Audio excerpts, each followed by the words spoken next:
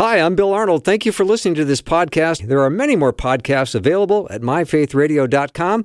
Your support makes this possible. Thank you.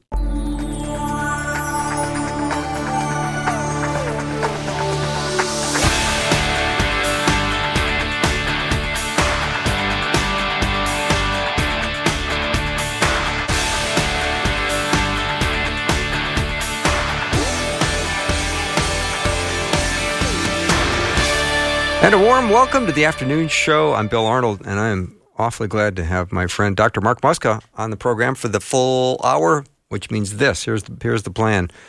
It is Ask the Professor, so any questions you send over to me, I will present to Mark, and he will answer them to the best of his ability. I was just talking to Ryan, who's producing for me, and he said, I asked him, I said, did you have Mark as a professor? And he said, yes. He said, it was the most homework I did, period.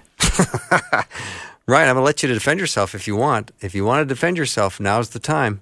Go ahead. Yeah, it was a good thing. I'm not saying it was a bad thing by any stretch, but being a media major here, so many of the things we do here weren't big tests. So that was the deal, though, with Bible classes. So, yeah, good memories. You studied hard, and you liked Dr. Muska as your professor, I take it. Yeah. Loved his baseball stories and everything he had to share, wisdom on all the great things he knows about the Bible. So yeah, I'm trying to figure out why we don't get baseball stories on this show. I don't know. I think he has them, though. He has them. Really?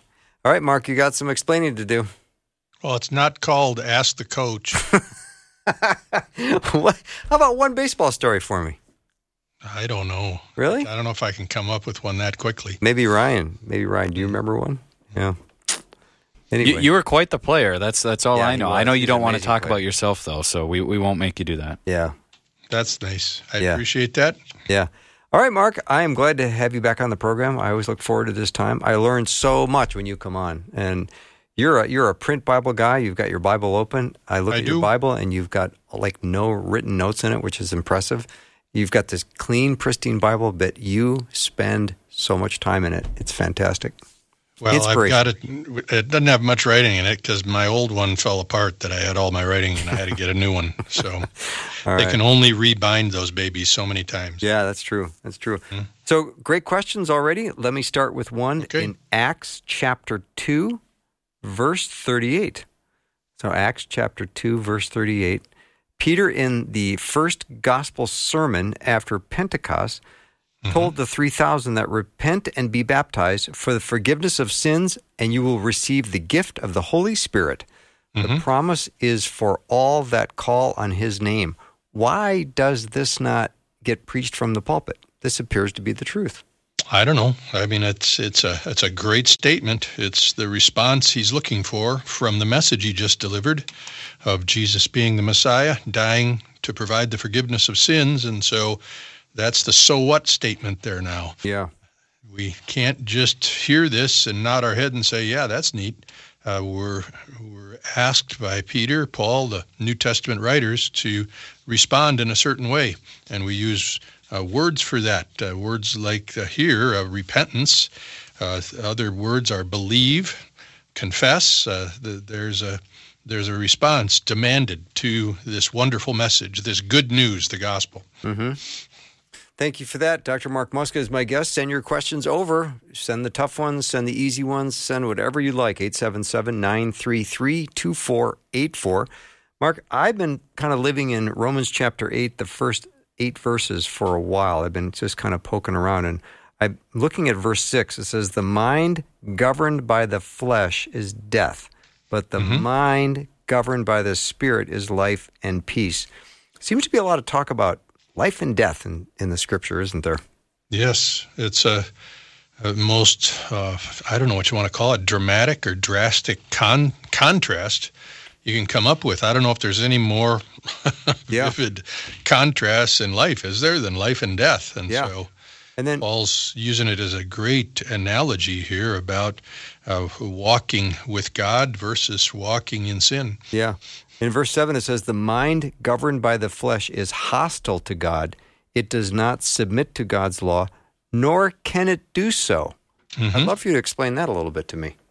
Well, it's an issue of our, first and foremost, Bill, it comes to, in this section, he's talking about living as a Christian. He's explaining the gospel section by section, and in here he's making a point to say the first thing to be living for God is to be favorable or at peace with God and not hostile toward God.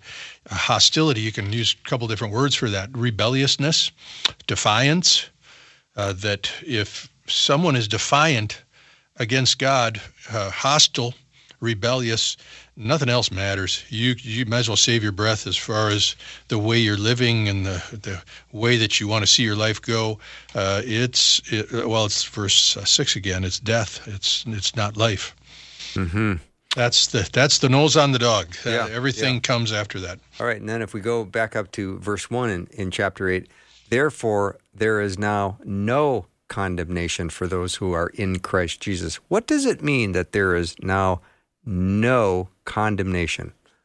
Yeah, I think he's getting, it's actually a statement that ties chapter 8 to chapter 7, because he's been talking about this terrible conflict that we have as humans between our minds, where we can recognize the thing to do, and what he calls the flesh, or our bodies, or our sinful natures, and this terrible conflict going on there.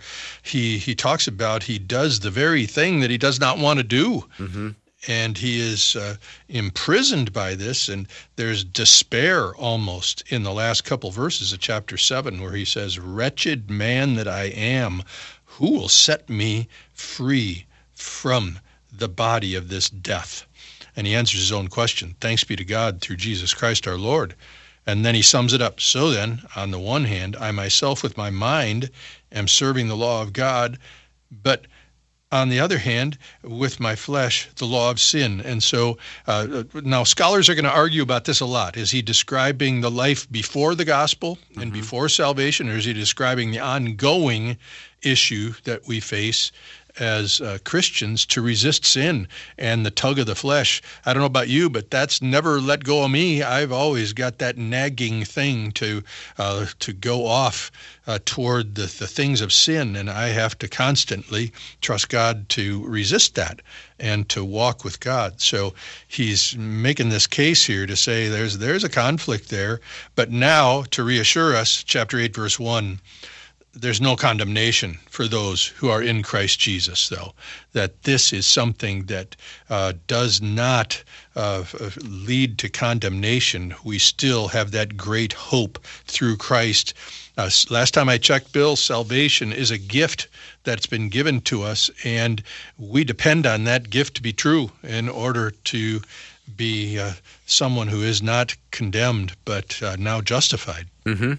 Dr. Mark Muska is my guest. Let me know what questions you have. He was a professor here for 38 years, maybe? Certain some years. Yeah, 30-something years. So he'll take any question you have, 877-933-2484.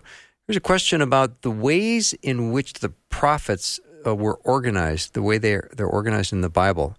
Mm-hmm. The question starts with the book of Ezra, begins with the first year of Cyrus, king of Persia, sending the exiles back, but then later on the other prophets talked about them going back into captivity. The question is, why are the prophets organized the way they are in the Bible?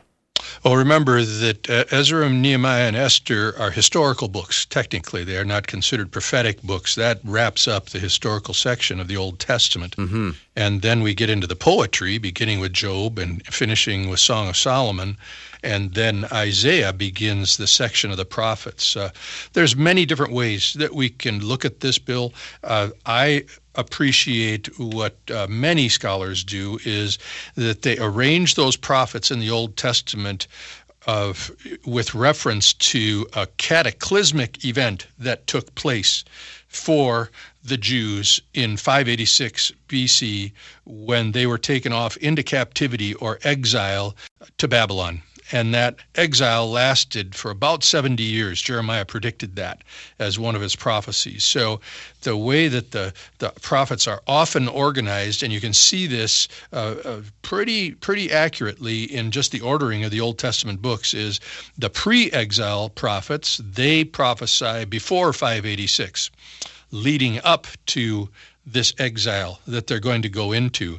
Then there are two exile prophets, Daniel and Ezekiel, who it's quite clear that they are in exile in Babylon, and they are prophesying there. And then there's three post-exile prophets, the last three books of the Old Testament. So those round out after the exile and what happened when they returned to their promised land. So I think that's helpful to, I think one of the major challenges that people have reading those Old Testament prophets is to fit them in to the historical sections of the Old Testament. Just when did these people live and what was going on during their lifetimes?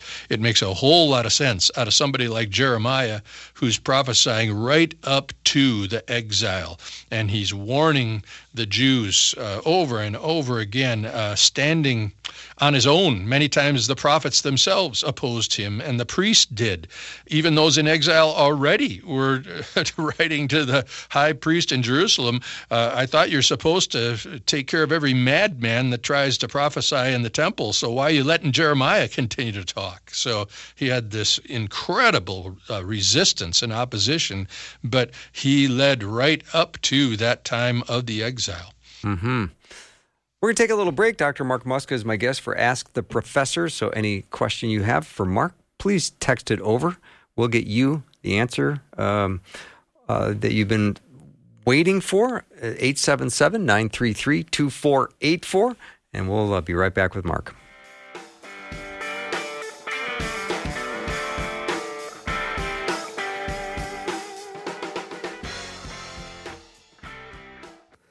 Hi, this is Bill Arnold. You might be the kind of person that goes to Paris and still listens to Faith Radio on the app. Or you might be more like the person that goes into the next room in your apartment and listens. The good news is using the app is just as easy in both places. Downloading the free app is crazy easy.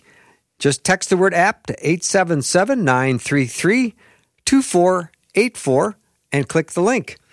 And if you happen to be in Paris, there is a really nice little coffee shop not far from the Eiffel Tower that serves a really nice chocolate biscotti.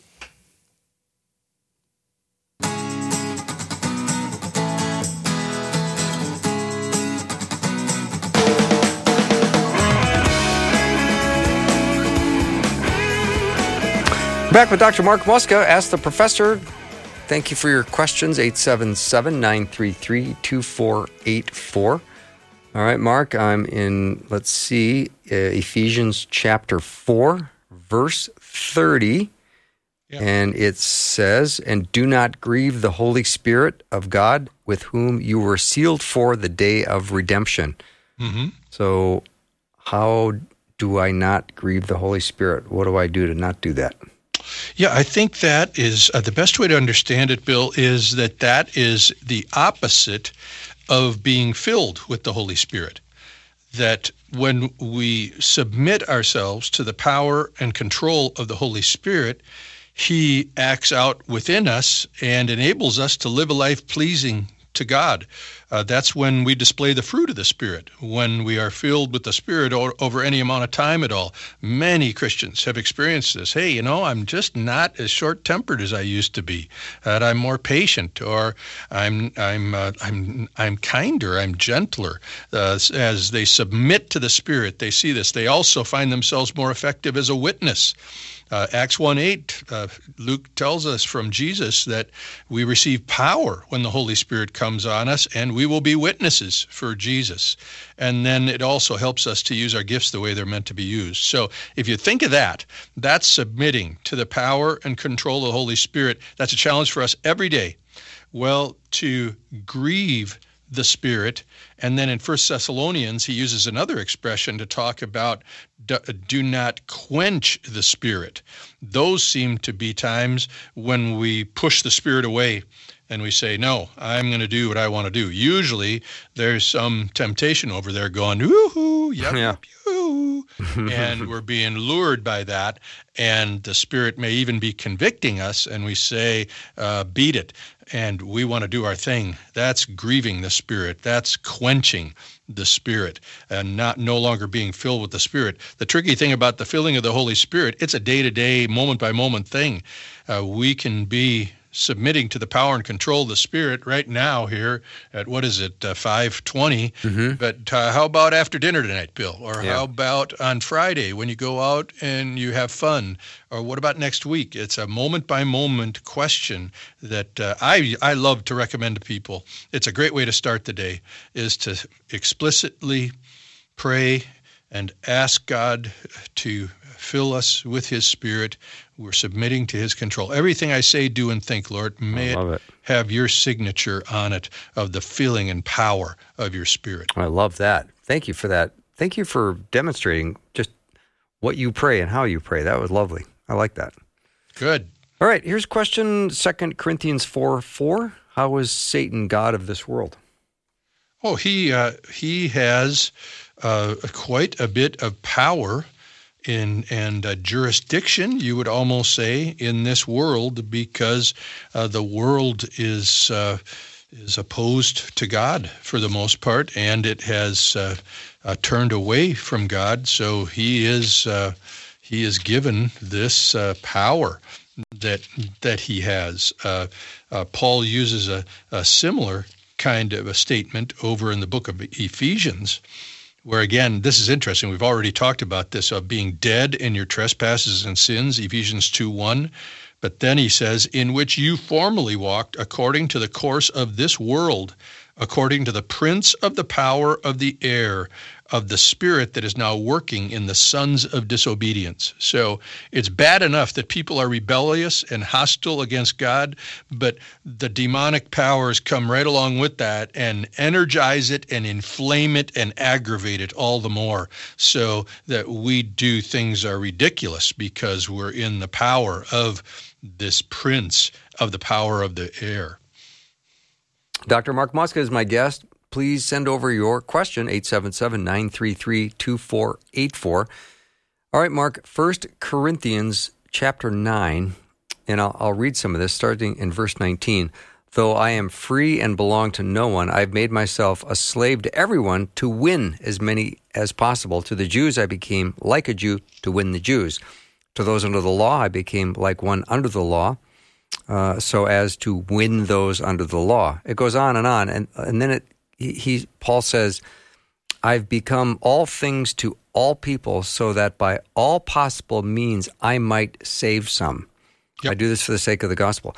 No, this language he's using, that I can win as many as possible, and that by all possible I might save. Isn't all this the work of the Holy Spirit? Oh, of course it is. Is he acting a little like, hey, I'm gonna go out and win some people for Jesus tonight? Yeah, I think we can be a little hard on Paul here. If you would raise that with him, I'm sure he would correct that and probably correct you immediately as well. Yeah. But it's a great teaching that he is talking here about the freedom that we have in Christ. Many of his letters, he talks about how in Christ we are free from the requirements of the law. We do not do those things in order to justify ourselves and to win brownie points with God. But how we use that freedom is the big question. Do we use it to glorify and to please the one whom we love, the one who has saved us, or do we use it for sin? And in this case, he's making a great case to say, I'm free in Christ, but the winning other people to the gospel is far more important than me exercising my freedom. So, and Paul was an illustration of this. He ministered among Gentiles, and when he did, he ate with Gentiles and socialized with Gentiles in Gentile kinds of ways. But it's very interesting when he goes back to Jerusalem. What does he do? He takes a vow, shaves his head, and goes into the temple and acts like a Jew. Why does he do that? Because he doesn't want his actions, his appearance even, to be a barrier to the gospel. I have to tell you, I'm really impressed with people who take this seriously. I remember that there's one very high-profile preacher in my early years where I attended the church for quite a while, and he even took this seriously in the way that he dressed. He was not going to dress extravagantly. So anybody out there in the congregation, instead of listening to what he's got to say, they're going to say, "Oh my goodness, look at Pastor Schmertz there. Where did he get that, awful pink coat that he's wearing up there this morning?" He didn't have to wear that thing. Maybe he liked wearing that when he went out for a night, Friday night with his wife and went to a movie. Go and wear the pink coat. He has the freedom to do that. But if that's going to get in the way of someone listening to him and putting their faith in the gospel, the pink coat goes. It's not anywhere close to as important as seeing people won to Christ. Mm-hmm. Dr. Mark Muska is my guest. Here's a question, Mark. Can material items be possessed by demons? Yeah, that's a good one. There is evidence that I'm not sure if the possess is the right word for that, but that can be used by demons. This gets into some very dark things, Bill, and I don't know how specific I want to get with it. But, yeah, that's fine. There are things such as totems and idols, practices that take place. For example, a seance is a practice. Sometimes kids think that's so fun to sit around a table and hold hands and call for the spirits. I don't think so. You're asking for trouble there. That's opening a door for demons. But then I've been intrigued. This is something I don't know that much about personally, Bill, but as I've taught through the years, I've had immigrants in my classes that have come from various places around the world, Southeast Asia and Africa, South America, and that. And they talk about how some of these objects that are carved, they might be a carved head or a carved animal, that shamans or witch doctors will pray curses over these things.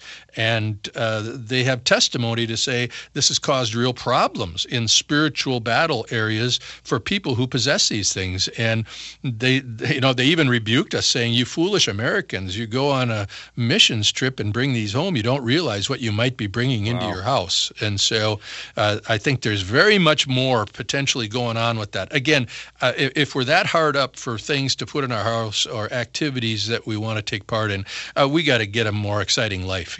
That's I don't think that's necessary at all. Yeah, that's an excellent point. Thank you for that, too. Dr. Mark Muska is my guest. If you have a question for Mark, let us know what it is. You can send it over, 877-933-2484. Again, 877-933-2484. We got some great questions coming in, but I don't think I've got time to get Mark started on another one before the break. But I do want to welcome all the new listeners that we have from the great state of Missouri. And if you are just discovering Faith Radio and you're interested in getting a welcome pack, we've got one for you with your name on it. All you have to do is text the word welcome to 877-933-2484, and we'll get you a welcome pack. And there's Missouri now, huh? That's pretty cool. Yeah, we're in Missouri. We're all over the state, I think with the exception of St. Louis. But other than that, we're covering the state of Missouri. Isn't that neat? It is. Yeah. Have you ever been to Missouri? Oh, all kinds of times, yeah. Really? What for? Wonderful state. Well, sometimes I'm just driving through on my way somewhere else. Yeah. But I've had some really good times in Missouri. There's some wonderful places in the southern part of the state, and I like Kansas City. There's a lot of different things to do. It's a great state. That's terrific. All right, we're going to take a break, and when we come back, make sure you get your questions over. We've got a full 30 minutes still to go with Dr. Mark Muska, and 877-933-2484 is the number, and we'd love to get your question. We'll take a short break and be right back.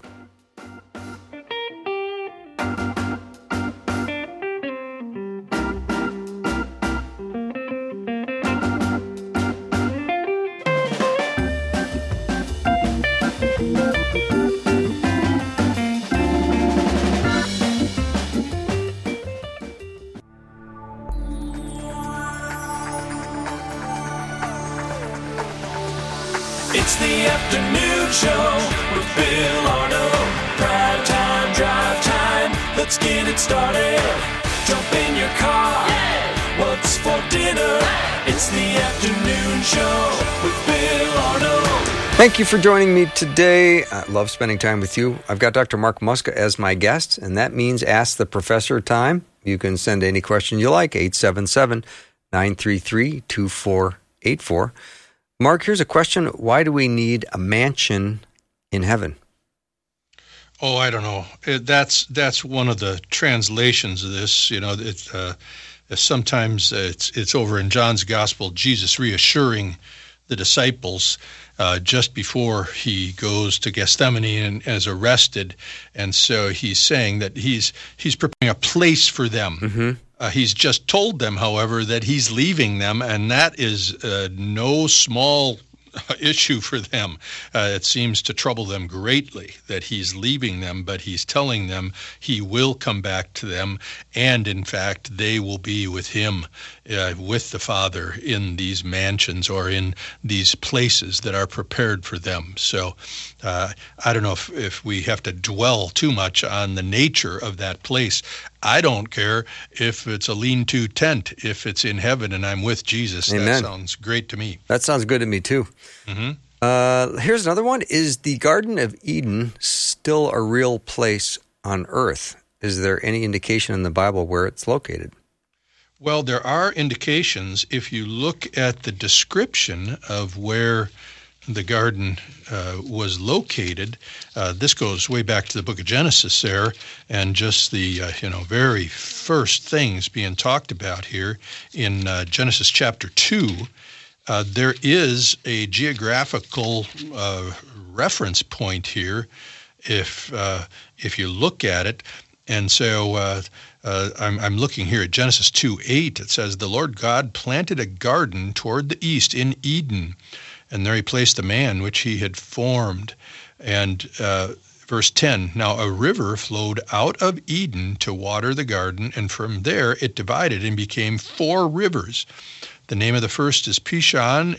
It flows around the whole land of Havilah, where there is gold. The gold of that land is good," and so forth. "The name of the second river is Gihon. It flows around the whole land of Cush. The name of the third river is Tigris." And when he says that should raise some ears there to say, I've heard of the Tigris River. And he says here, as a matter of fact, that it flows east of Assyria. And we know where that is as well, that Assyria is in the area that modern-day Iraq is in. And the fourth river is the Euphrates. And that one, again, of course, we know, we can see that on maps. So the garden at least was in that locale somewhere, but does it still exist? If it does, it is hidden in some kind of a way where no one has ever been able to find it. It's been the source of some great fiction and movies where people, they go through some dark enclosure in the jungle and they come out and, ooh, here we go, we got the Garden of Eden there, and that's fanciful. But I don't hold to the idea that there is the Garden of Eden on Earth yet. The best explanation I've ever heard, even though it's speculation, is that after Adam and Eve were expelled from the garden was not tended by them. Remember, God gave Adam the charge to tend to the garden and protect it. And without that the garden, it diminished. Anybody who's had a garden in the summertime knows that if you don't continue to water and weed and fertilize in that, the thing can fall apart on you. So perhaps this is what happened to the Garden of Eden. It simply deteriorated to the point where it's no different than any other garden or a jungle or woods on the earth anywhere. Mm-hmm. But that's speculation. But we do have an idea that it was in the Near East there. Yeah. Dr. Mark Muska is my guest. Send your questions over, 877-933-2484. Don't be bashful. Send it now. All right, Mark, let's jump over to Matthew 13 in verse 47. Let's talk about the parable of the net. It says, "Once again, the kingdom of heaven is like a net that was let down into the lake and caught all kinds of fish. When it was full, the fishermen pulled it up on the shore. Then they sat down and collected the good fish in baskets and threw the bad away." Now, the fish didn't have a choice as to which ones got in the net or not, right? Nope, they caught them all. Yeah. So how are they divided into good and bad? I think it's within reason to say, based on their response to the gospel, the point of this parable appears to be that everyone is invited. Everyone is part of this call of the gospel, fish of every kind. And so there's the way I like to put it is in the negative, Bill, that there's no people group or location on earth that is excluded from the gospel message. We are to get it out to the whole schmeal, everywhere, coast to coast, around the world. But then not just because you have been exposed to the gospel doesn't mean that you will be saved, that you must respond to it, even though Jesus doesn't get into that in this particular parable. But we have the choice to put our faith in the gospel and depend on it to be forgiven, or to resist it and reject it. And so that may be what he's getting at there with the fish, the two different kinds of fish. Mm-hmm. Mark, could you give us a couple of 3 or 4 minute teaching on Romans chapter 9?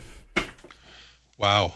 I know that's a big ask. You can take as much time as you like, but I just thought... Yeah, thanks a lot. That's one of the most difficult chapters. I had a question about that, so it's not... I'm just pulling this out of thin air. Is it your question? No, it's not my question. It's from... Confession's good, you know. With you gotta come clean here. Not for me. Romans 9, very difficult passage. In fact, Romans 9 through 11 is a challenge for anyone to study and to teach from, because there's a lot of content in there that's very provocative. Just to give you a reference point here, that in Romans 1 through 11, Paul appears to be giving an expanded explanation of the gospel message. He tells us in chapter 1 of Romans that he has not yet been to Rome with the gospel. And since he is an apostle that proclaims the gospel, he's concerned that they have the correct gospel message. And so he's going to give them an 11-chapter explanation of the gospel. So he talks about sin for the first 3 chapters. He talks about justification by faith in chapters 4 through 6. He talks about living as a follower of Christ in 6 through 8. And then in chapters 9 through 11, he gets into this issue. It must have been an issue at Rome where they had both Jews and Gentiles. He talks about how the gospel is proclaimed, received, and explained to both Jews and Gentiles. Remember, Gentile, that's anybody that isn't a Jew. In the Bible's vernacular, there's 2 ethnic groups in the world. There's either Jews or non-Jews, Gentiles. And so chapters 9 through 11 get into explaining how the gospel has been received and the consequences for both Jews and Gentiles. So in chapter 9, he starts out by saying that listen to the anguish here in his voice in chapter 9, verse 1. He says, I'm telling the truth in Christ. I am not lying. My conscience testifies with me in the Holy Spirit. I have great sorrow and unceasing grief in my heart, for I could wish that I myself was accursed, separated from Christ for the sake of my brothers, my kinsmen, according to the flesh. He's talking about Israel and the Jews, because they have the promises of God, and yet they've resisted Jesus, and it grieves him terribly. So he gets into this issue about, well, has God chosen them? And he gets into this topic of election. Election's a fancy word to choose. When we elect a president, we choose a president. And so he gets into this to say how God's word has not failed, he says in chapter 6. And then he talks about Israel and their response to the gospel, and it's incredibly difficult to work through. Let me just read a couple of verses here that get everybody worked up on this. He says, for example, he talks about Rebekah having twins in her. You remember the mother of Esau and Jacob? Mm-hmm. Yeah. And while they were not yet born, he says in verse 11, and had not done anything good or bad, so that God's purposes, according to his choice or election, would stand, not because of works, but because of him who calls, it was said to her, and this is what God said to her, the older will serve the younger. And Jacob I loved, but Esau I hated. That's before they were even born. And so this gets into this idea of predestination or foreordaining things. It sounds like they didn't have much of a choice in the matter, where of course they did. The Bible tells us that we must respond to the gospel. We have that responsibility, but also it's God's choices being made as well. And so that is tough stuff, Bill. And then he goes to Pharaoh as well, where Paul reminds us God hardened Pharaoh's heart so that he would not let Moses and the people go. And in verse 18, he sums it up. So he says, so then, God has mercy on whom he desires, and he hardens whom he desires. Talk about a whopper to try to get your thoughts around there. Yeah. That's a big one. And Paul knows it because in the next verse, he knows he said something really heavy. He just got done saying he has mercy on whom he desires, he hardens whom he desires, and then he poses two questions. You'll say to me then, why does God still find fault? For who can resist his will? If he's decided to show you mercy, how can you resist him? If he's decided not to show you mercy, how can you believe the gospel? And Paul's answer is not acceptable at all. It's a non-answer answer. He just poses those questions and he says, on the contrary, who are you, O man, to answer back to God? The thing molded will not say to the molder, why did you make me like this? Will it? Or does not the potter have right over the clay? If I'd put that in 21st century language, Bill, I'd say Paul's pretty much saying to people asking that question, maintain your place, boy.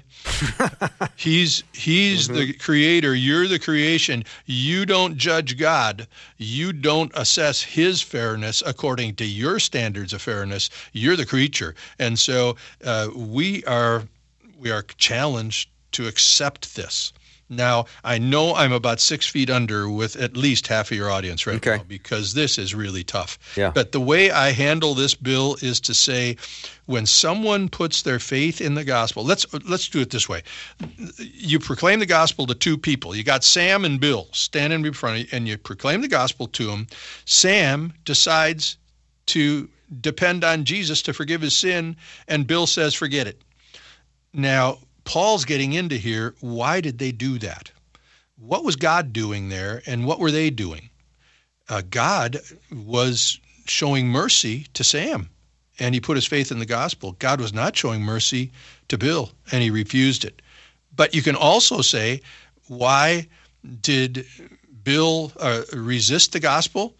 Because he wanted to. Mm-hmm. That was his choice. Why did Sam put his trust in the gospel? Because he wanted to. So there's a both and going on there at the same time. And you know what, Bill? I've taught this stuff for a long time, and you're never going to untie all the knots there that presents of speculation of what's going on in the background. What is God doing to influence? What are people doing to choose? What I come back to is what I can know. And that is the Bible clearly tells us that when we hear the gospel, we must put our trust in it to be saved.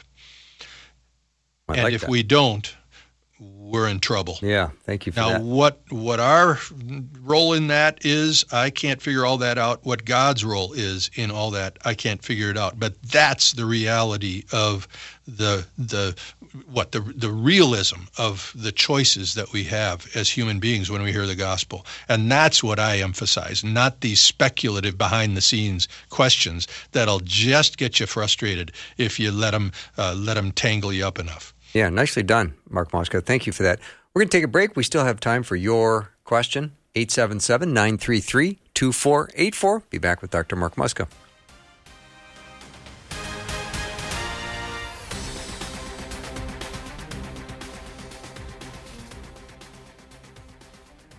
Faith Radio and Afternoons with Bill podcasts are available because of listener support. If you are a supporter, thank you so much. Becoming a supporter today by visiting myfaithradio.com.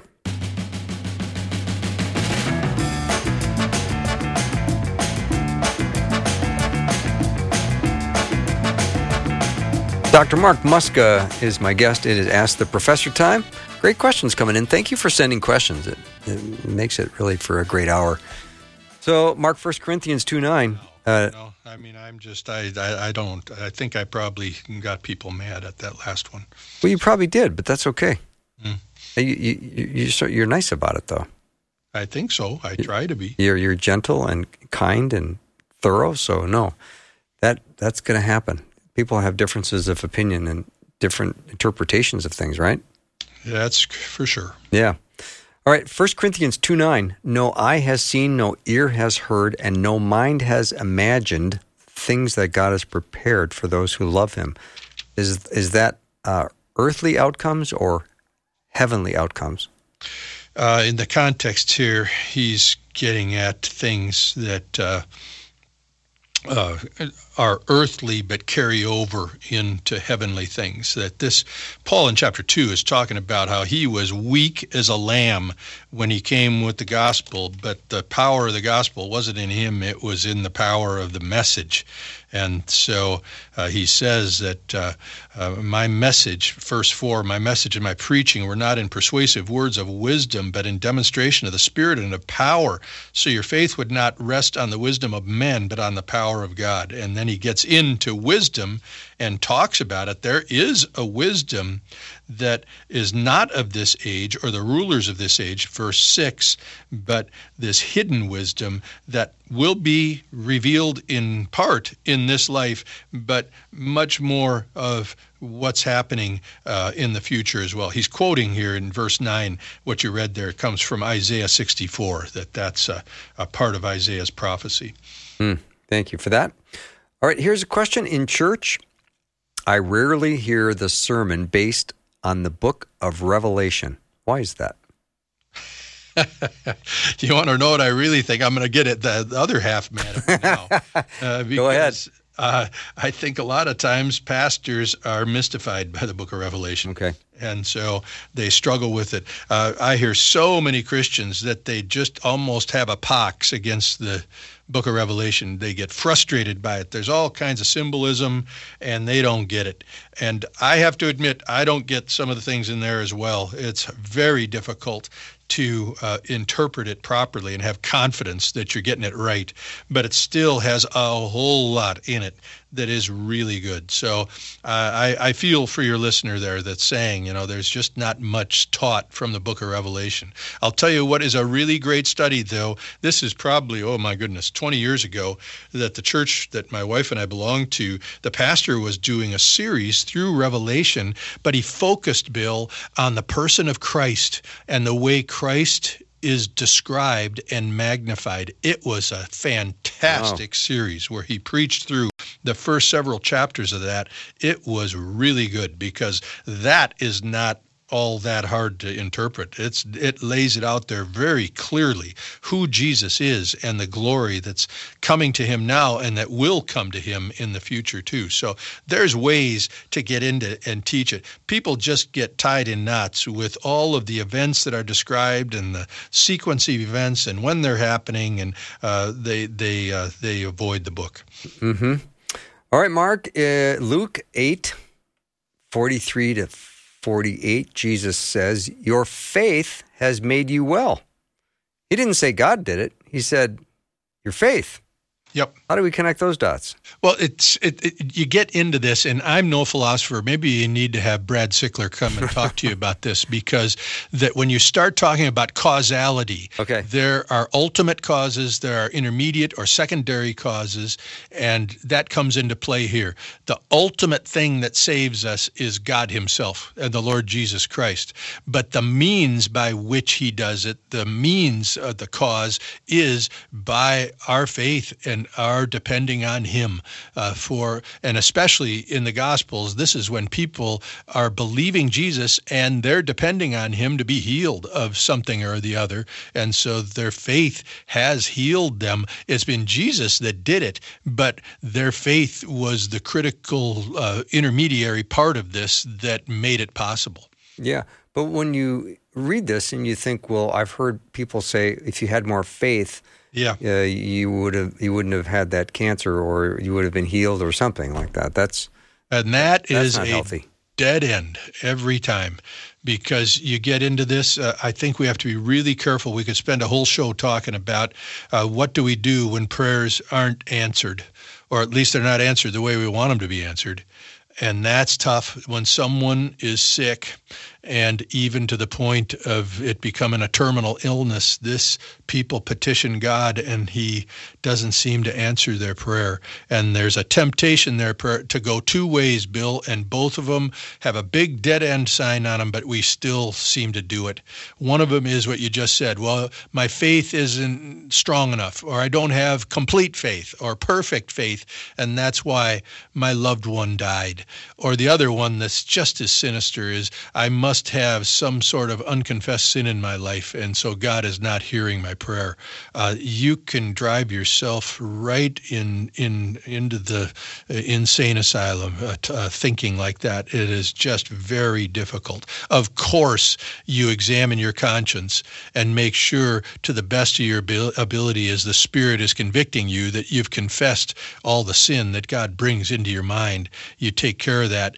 And of course, you strive to trust God as much as you can to act. I like what the man said to Jesus when he came down from the Mount of Transfiguration.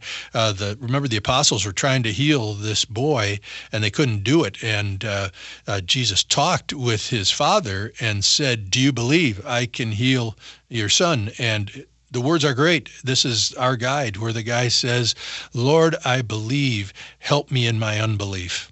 Where so good. He's believing as much as he can, but he knows it's not perfect. He's got doubts and he's got questions, but it's not the level of our faith that does the job. It's who we are believing in, and that's where Jesus makes his point about, if you have the faith of a mustard seed, you can say to this mountain, be caught up and cast into the sea.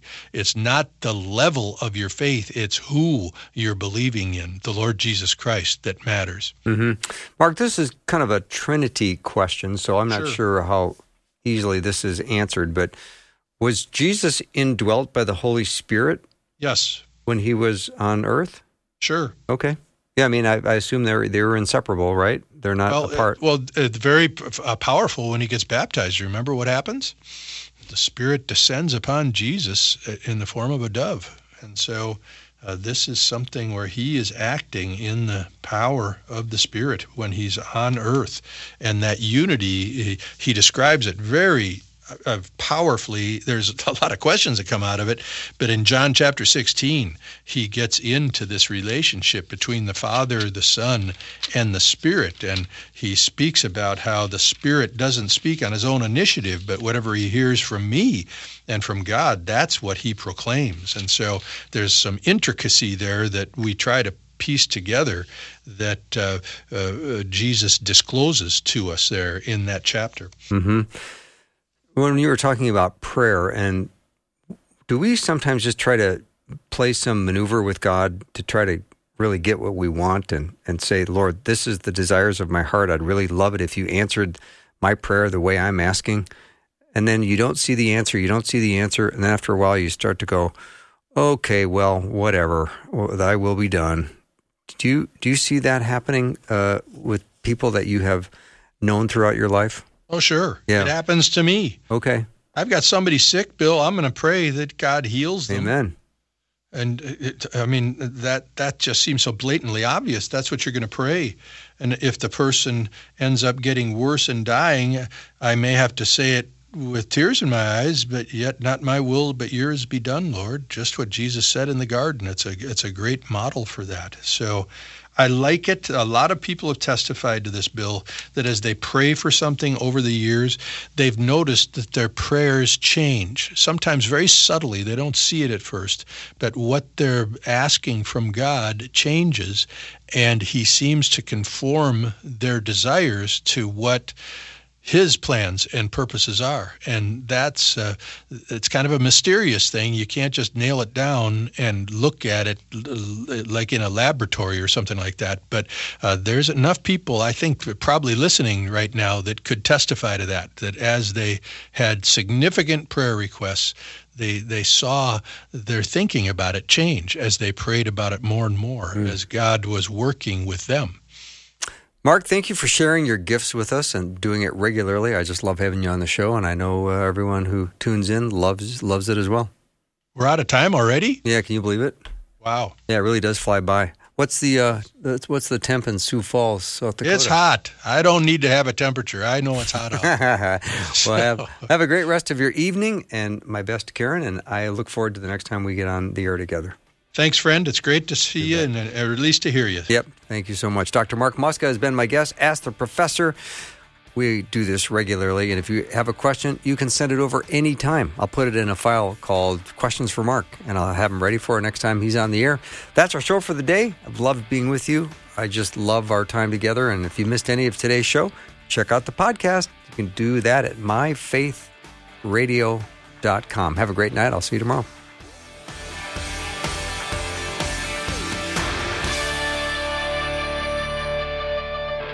Thanks for listening. Programming like this is made available through your support. Information available at myfaithradio.com.